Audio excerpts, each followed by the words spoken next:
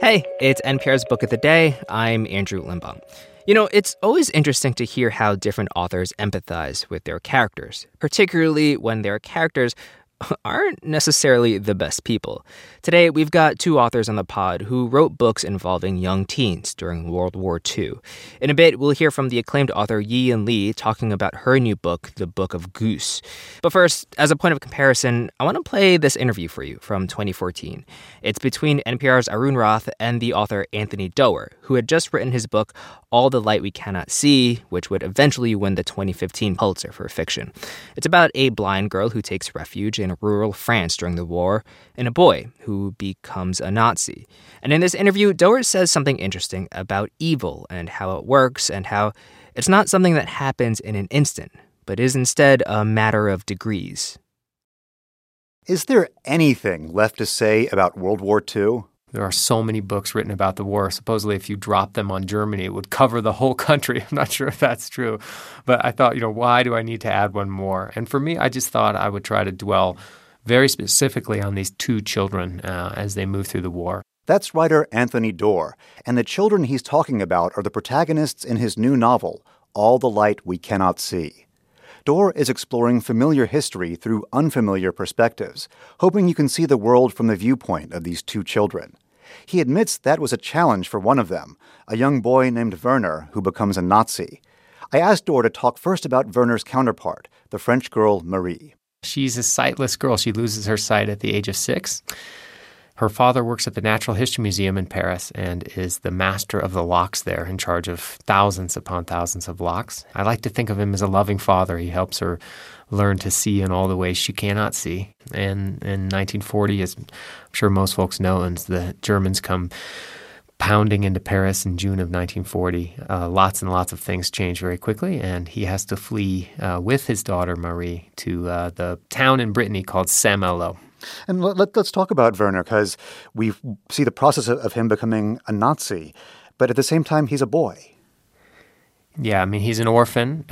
He grows up in a little coal mining town called Solferein near Essen, Germany, and Werner is drawn, he finds a radio as a young boy and is drawn to electronics. He finds out that he's quite gifted at fixing and repairing them, and this turns out to be a ticket out of the mines. And in some ways, he thinks maybe a ticket towards a larger life for himself. But unfortunately, he goes to an elite paramilitary school that really funnels boys into the elite of the Nazi Party. So while they might be teaching him quality engineering 1 hour, the next hour they're teaching him just awful things, eugenics or just, straight up military combat stuff. So he ends up making some difficult and poor choices. But I hope the reader stays with him and finds herself implicated morally, even if as she finds herself maybe cheering for Werner and realizing what that means to root for him. Well, what you see with him and experience with him, it's in a way what I think a lot of young Germans experienced in World War II. You have a generation of boys who were taught to turn off their humanity. You got it, yes. And part of the reason the book took me so long, the book took me 10 years to make, was all the research for that was harrowing, trying to understand, not just about the Holocaust and what was happening on the Eastern Front, but all these insidious ways the propaganda was worked into the minds of poor people in Germany, particularly through radio. These people's receivers, these state-subsidized receivers that really was the only radio a middle income or a lower income family could afford, that was incapable of shortwave and really could only receive 2 or 3 big national stations, just hammering this nationalism into the heads of poorer people. You're touching on an aspect of the book that appeals to a lot of us working here, this recognition, almost a celebration of the power of radio. Great. Hooray. I'm glad. Yeah, originally the whole idea for the book came from me. I was on a train heading into Penn Station from Princeton, New Jersey, and we started going underground, and the man in front of me was on a cell phone call. This was in 2004, and his call dropped, and he got kind of angry. He got a little embarrassingly angry, unreasonably angry. And I just remember thinking, what he's forgetting, really what we're all forgetting all the time is that this is a miracle. He's using this little receiver and transmitter, this little radio in his pocket to send messages at the speed of light, rebounding between towers to somebody maybe thousands of miles away. He might have been talking to somebody in Madagascar for all I knew, and for me, that's a miracle. So I wanted to, originally, the real central motivation for the book was to try to conjure up a time when hearing the voice of a stranger in your home was a miracle. I'm wondering where this novel came from, because it seems, what I know of you, far outside of your experience. You're a relatively young novelist. You're from the middle of America. You didn't grow up close to this history that you're writing about. What led you here? For about a year after hearing that conversation on the train, I did not know where or yet quite when I was going to set the book. All I knew is that I had a blind girl reading a story to a boy over the radio. And it wasn't until a year later I was on book tour in France and stopped at the seaside town of Saint-Malo.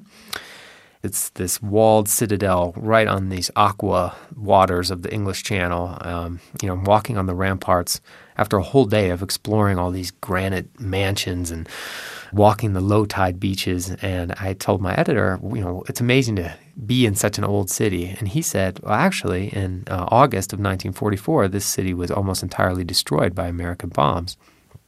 And first, what compelled me so much was that in a decade of rebuilding, those kind of memories, that level of violence could be so written over that, a foolish tourist like me couldn't necessarily even notice it.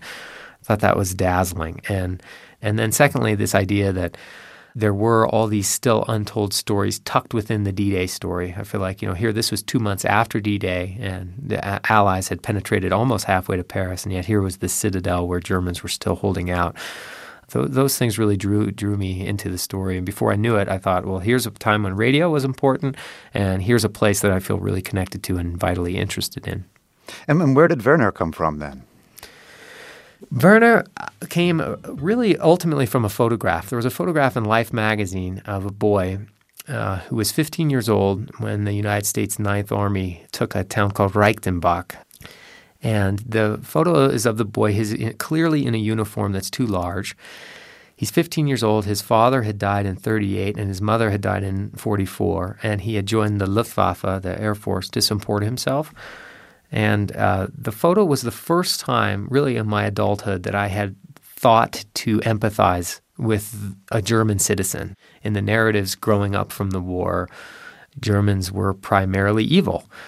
And I thought, here I've got this sympathetic girl. I'm going to see if I can make this boy growing up in Germany try to understand how evil is something of degrees. Step by step, we go toward it. And it's not necessarily, Let me back up 1 second. Right now, we're at this incredible time. I feel really passionately about this, that we're losing thousands of people for whom World War II is memory every day.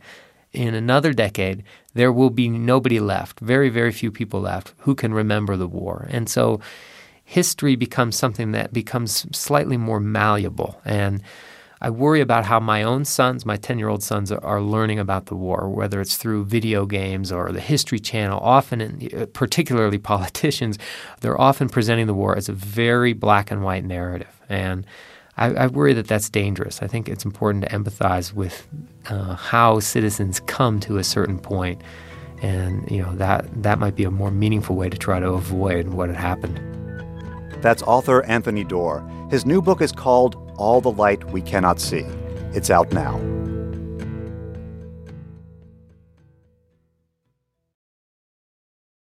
The main characters in Yiyan Li's new novel, The Book of Goose, are these two girls who aren't great people. They're liars and fabricators, but they're also extremely good storytellers in their own ways. And in this interview with NPR's Scott Simon, it's interesting to hear Li talk about how their expansive imagination, which helps them get ahead in life, is also the thing that lets them be absolutely ruthless and merciless to the people they hurt.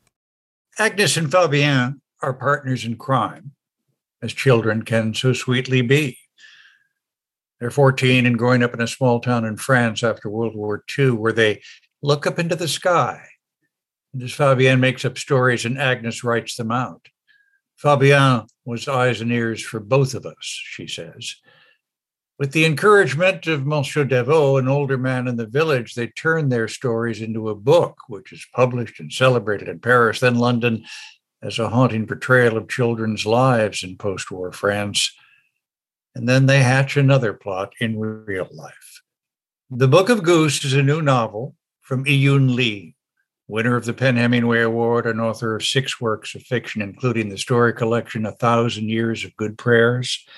She joins us now from Princeton, New Jersey, where she teaches. Thank you so much for being with us. Thank you for having me. These stories that Agnes and Fambienne make up can be pretty jarring, can't they? Well, that's their life, which is, post-World War II French countryside. So, yes, they are jarring. They are about animals, dead babies, live animals, and, crazy people. But I don't think the girls find it jarring for themselves because that's how children experience life. It's just part of their world. And why does Fambienne insist on Agnes being identified as the only author? Yes, so that's the mysterious part about this young girl who has all the imagination to make up all the stories, and yet her instinct is she's not pretty enough. She's not compliant enough for the world to know her as a girl author. Well, her friend Agnes has all the, capacity of catering what the world needs. So she says, let's make this a 2-person game. I write, you are the name of the book. And Monsieur Deveau, he's written a lot in his life, but never been published. What does he see in the stories that the young girls show him? So here is an older man who is, truly, as you said, he is an author, unpublished. And I think he understands this need for the countryside stories, for how, the French children lived after World War II. So I think he is, as you said, the first salesperson. He has a, instinct for the market. So that's why he decides to help these girls, push these girls out as child prodigy. Without giving too much away, the girls find it easy to cast Monsieur Deveau as I'll just put it this way, an unsympathetic character. Well, I think, these girls are imaginative. They're also ruthless. There is some mercilessness within them. And again, that's from where they are, is these two have a world. Anybody coming into the world, they send an invitation, but they expel Monsieur Deveau as ready as they invite him in. It's a very girlhood phenomenon. Yeah, to take things in and cast them off in the same minute. Yeah. Yes. Except, of course, it has real-life consequences for Monsieur Deveau. It does. And, later in the book, I don't want to give too much away. There's a, echo. There's a reiteration of that. But these girls, they don't think about what they do to other lives. As you said, lives are changed because of what they have done. You were born in Beijing and came to the U.S., as I do the math, in your late 20s. What led you to imagine these 2 young girls in post-war France? People say, why French countryside? And sometimes I think, why not, right? Perfectly valid answer. Yes. And in a way, I don't particularly think this is a French story. This is more about a girlhood story. As children going through 12, 13, 14, they're on the cusp of becoming, adults, and they still maintain their, the childlike world. That's an interesting age. And especially 2 girls close in a relationship around that age, they can make up an entire world. They can make up an entire life for themselves. Yeah. And I'm really attracted to that age and the girls, during that transition period. I've read interviews with you where you talk about going through a very tough emotional period. Yes.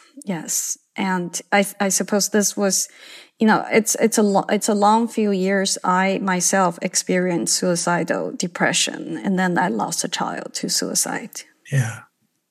Totally personal question. And in a sense, the least important question. But do you think we read that in your work now somehow? Well, I suppose you can never say no to these, possibilities. I'm sure an author's life bleeds into her work. And I mean, clearly the Book of Goose is not autobiographical because it's about French girls, but I think an author, in a way, is porous, right? Our life bleeds into work, and work also sort of bleeds back into our life. So I maintain that porousness to allow this communication between myself and the characters. Your novel keeps raising a question and doesn't have a facile or reassuring answer, which is, why do writers write? I mean, fame, money, revenge, joy? Or all of them above? Yeah. Yes. I suppose for Fabienne and Agnes, Fabienne did say at the beginning of their writing the book, she wanted to be known, not like a fame-wise, but she wanted the world to know how their life was like. That's her, explanation. I think that's probably one motivation some of the writers write. And as you said, fame, Agnes went on to become a child prodigy, poster child, on the magazine cover. But also loss, with the two, by gaining something, they have also lost a lot of things in their lives. Including each other. And yeah, that's the most precious thing they have is each other. And in the end, they have to endure that eternal loss of each other. Yiyun Li, her new novel is The Book of Goose. Thank you so much for being with us. Thank you so much for having me. And that's it for this week on NPR's Book of the Day. If you want more, you can sign up for our newsletter at npr.org/newsletter/books. I'm Andrew Limbong. The podcast is produced by Mason Tran and Jivika Verma and edited by Megan Sullivan. Our founding editor is Petra Mayer. The show elements for this week were produced and edited by Hiba Ahmad, Shannon Rhodes, Courtney Dorning, Connor Donovan, Taylor Haney, Rina Advani, Hafsa Fatima, Dee Parvaz, Becky Sullivan, Steve Lichtai, Ashley Lisenby, and Hadil Al-Salji. Beth Donovan is our managing editor. Thanks for listening.